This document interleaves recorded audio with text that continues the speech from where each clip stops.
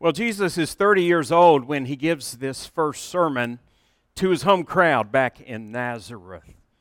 And most pastors will remember their first sermons, if you will. I'm reminded of the story, and I perhaps told it to you before, about the young pastor not too long out of seminary who was nervous about his preaching role, and especially about doing a wedding, his first wedding ever that a couple had come to him to perform.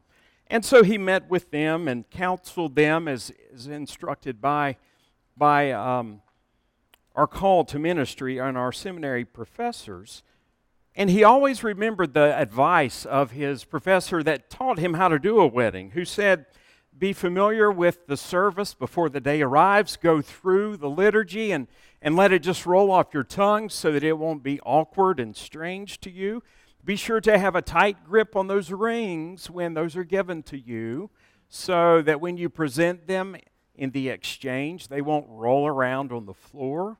And if you ever cannot remember what to say during the service, then quote a scripture. You can never go wrong by quoting a scripture when doing a wedding or any other service. So the day came, and the pastor was nervous, and the couple was there, and there was a lot of energy, young love, and the crowd of family that was there to support them all. And he got to the critical point in the service. Everything was flowing along smoothly until after he pronounced them man and wife, and did not remember what the blessing part was and could not find the paper. And so in the shuffling of the paper in his Bible there that he's holding, he just stopped and remembered what his professors said. And the first scripture that came to his mind, he spoke out. Lord, forgive them, for they do not know what it is that they are doing.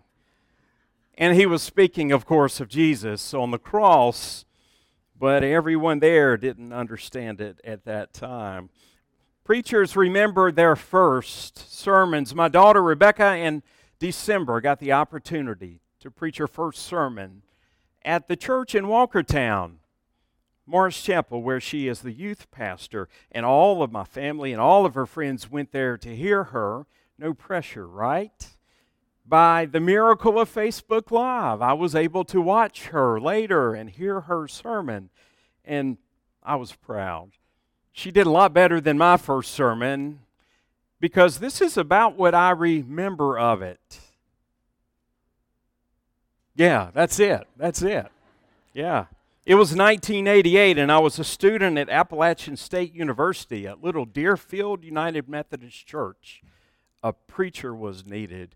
I don't remember much, but it was nervous. I wonder if Jesus was nervous going back to his hometown of Nazareth. All those people that knew him as a little lad. Have you ever been back home before where people pinch your cheeks and pat you on the head, even if you are taller than they are now, and tell you how they knew you and knew your mama and your daddy and your grandparents, and maybe even further back than that? I wonder if Jesus was nervous in the synagogue that Saturday morning when they gathered to worship and he was handed the scroll. Well, he didn't have much to say, did he? No, in fact, he let the scriptures speak for themselves. He let God's word speak for him because he was God's word, though the people did not know that yet.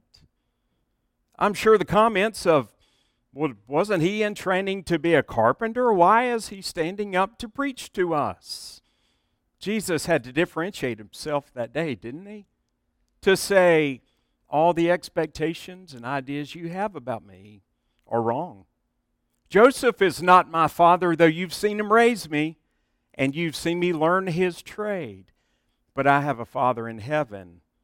He was preparing to show them that calls me to a greater thing than you know me as. Jesus reminds us today that we all need to be looking deep within us and to be listening for how it is that God is calling our hearts and lives to ministry wherever we are. Jesus had to set himself apart, and so he read the scripture from Isaiah 61. the greatest of the prophets, except for Moses. But in his modern era, in the last several hundred years, Isaiah was the one that all of Judaism was listening to because there was a lot of messianic expectation there. What is messianic expectation? Well, it's simply a foretelling that a Messiah was coming into the world to seek and save the lost, and that included them. And so Jesus stood up and read the Scripture and said, "Today this Scripture has been fulfilled in your hearing." Now, a different gospel, Mark tells us that the people were so enraged with Jesus saying that he was God, the fulfillment of the Scriptures, that they took him out to the edge of town, to the mount of the precipice, and they were getting ready to throw him over. I've stood there before. It is a steep, long grade. But Jesus walked right through them, it said, and on to the Sea of Galilee. Jesus came there that day to preach this message and say, "I am the fulfillment of it." And they did not know then what we do now, that he was the Messiah that had come into the world. That was a bold claim, and I'm sure the buzz was a fuss already before he ever arrived. But when he said it and meant it, why, the people were taken aback. Jesus brought a lot of good hope with this Isaiah passage. "The Spirit of the Lord is upon me," he said, "because he's anointed me to preach the good news." Jesus was telling them, I am here to preach good news, not bad news for the world. Good news. Do you know that Jesus' message is good news for you?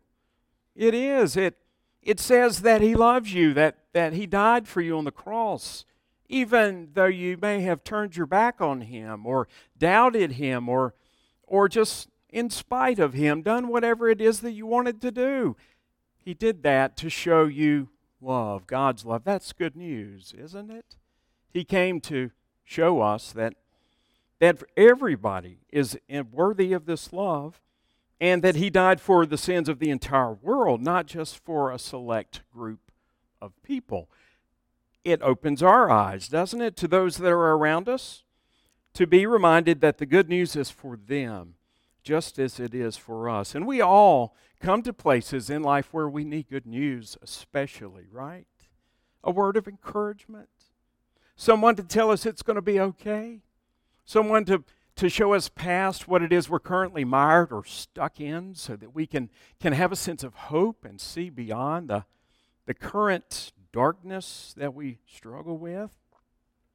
I love the story that Janet Sims wrote. It was in a Reader's Digest about a young daughter of preschool age who was having a Valentine's party.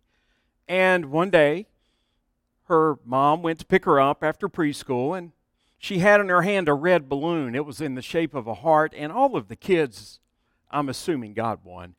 So when they got home, and she was getting her daughter out of the car seat, and they were walking towards the front door, the little girl, Anna, let go of the balloon by mistake, and it floated up, and it got stuck up in the branches of a maple tree. And so that was that, and Anna wasn't too upset about it. She said, "Okay, Mommy, I'll just let the angels have that balloon." Well, it was a long weekend at the Sims house, as she writes, it dark and stormy and windy, inside and outside, because Janet, the mom, and Dan, her husband, didn't feel much like celebrating Valentine's Day. In fact, there wasn't much that either of them felt about celebrating together anymore, not agreeing on anything, not nice words to be said, wondering if they were going to be able to last the test of time or not. But then leaving for church that Sunday morning, after the storm had passed and the sun was shining, little Anna, as they were walking out of the house towards the car on the sidewalk, noticed in the bush there something glimmering. And of course, a little kid wants to check that out. And she went to it, and she found that it was her balloon in the shape of a heart that the wind had blown down out of the tree into the bush where she could get it. And Anna, very insightfully, as she had said she was giving that balloon to the angels when she let it go, said, "Look, Mommy, the angels wanted you to have this now." And she writes that in that moment a peace swept over her. And she knew deep in her heart everything was going to be okay. May not be perfect, and it may not change the problems that were very real, but she believed by her faith that hope was still alive and that a better day was coming. And Jesus came to say, I bring good news to the world, and that's for you and that's for others, and we need to hear it. And we need to share it because we all need some good news in this day and age. Jesus came to announce as well freedom. In addition to hope, freedom for the oppressed. Now, we normally think of oppressed people in types of slavery, don't we? But oppression comes in a lot of forms and fashions personally, but also corporately or on a human scale. But there's something about us people, isn't there? About our makeup or the way we think, where we go whenever we have freedom to do just whatever we want. We can end up in oppression when we didn't intend to do that. We personally can chase things that become idols for us, and we start to put our hope and our belief and our trust in those things, and we look to those for good news instead of the place where the good news really can be found. Or we look to people to pull us along and lift us up and buoy us when people are just people and we're going to let each other down from time to time. We have this way as human beings to put our faith and trust in things that put their hooks into us and captivate us.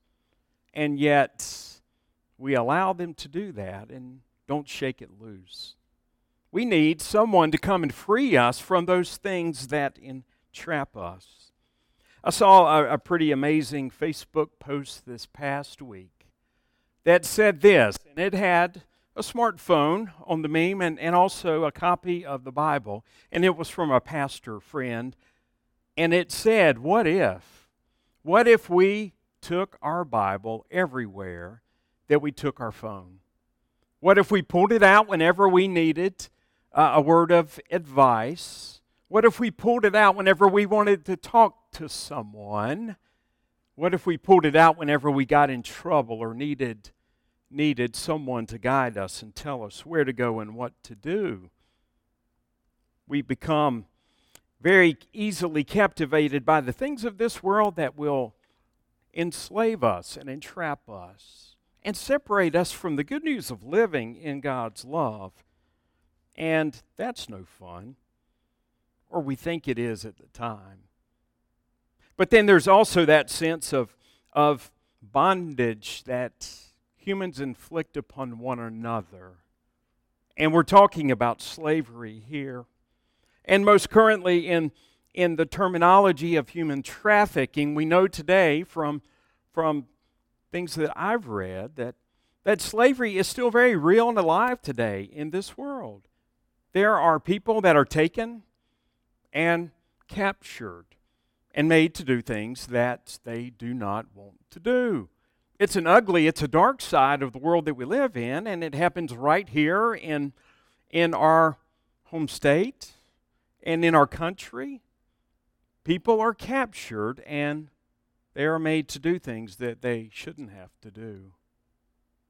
I think we all, in seeing that horrendous story, but what a joyous outcome a couple of weeks ago, where the young girl in Wisconsin was freed from her captor who had invaded her parents' homes back at the end of last year, taken their lives and taken her to be his own. Enslaved and forced to live under the bed and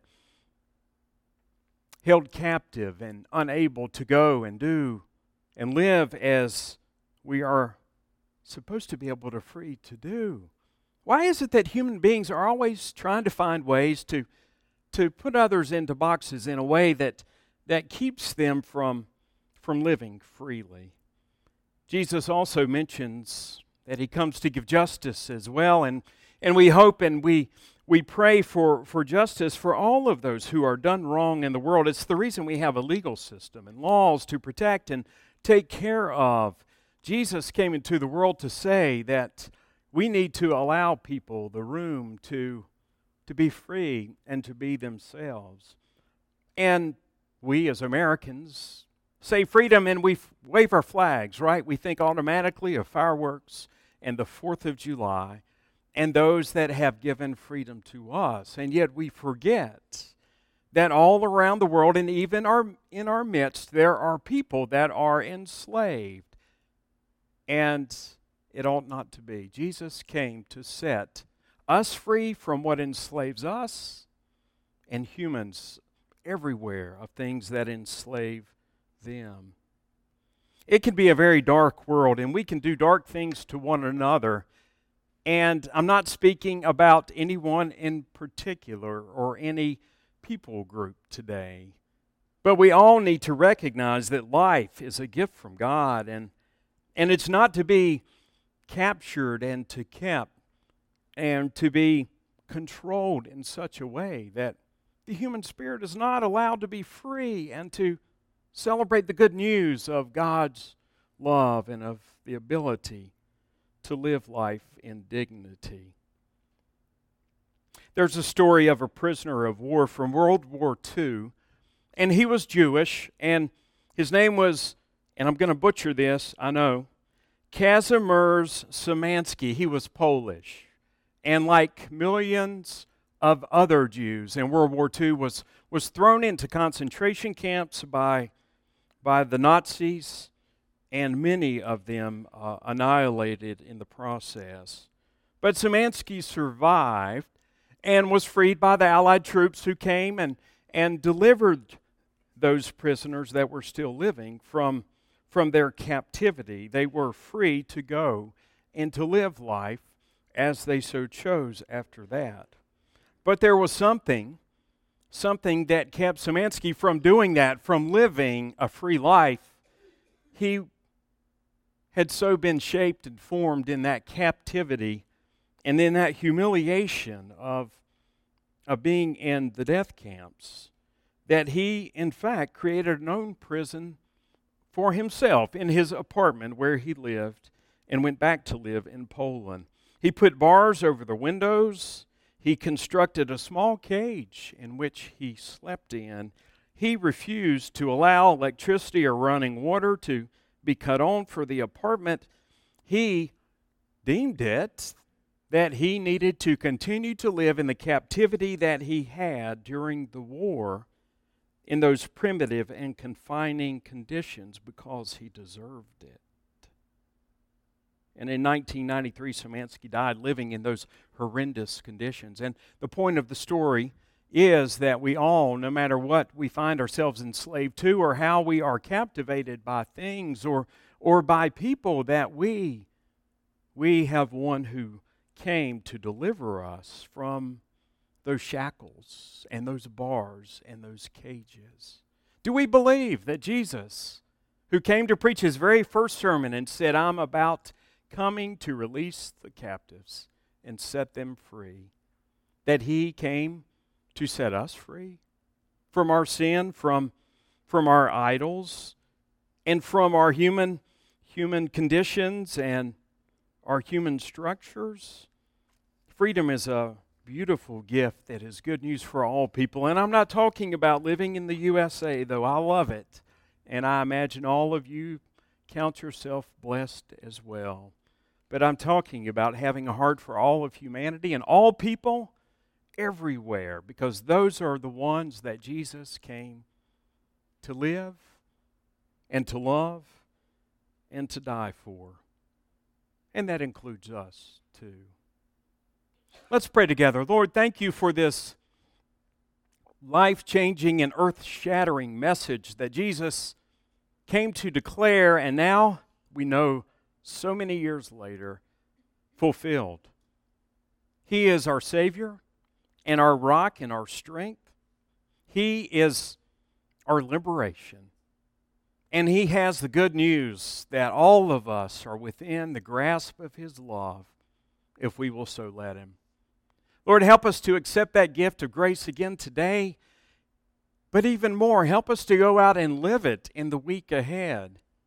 Help us to be mindful of those that are trapped and stuck, those that are enslaved, though we may not know them. May we always be champions for all people in all life, because it is precious and a gift from You. And help us to do this, all in the name of the Father, and of the Son, and of the Holy Spirit. Amen.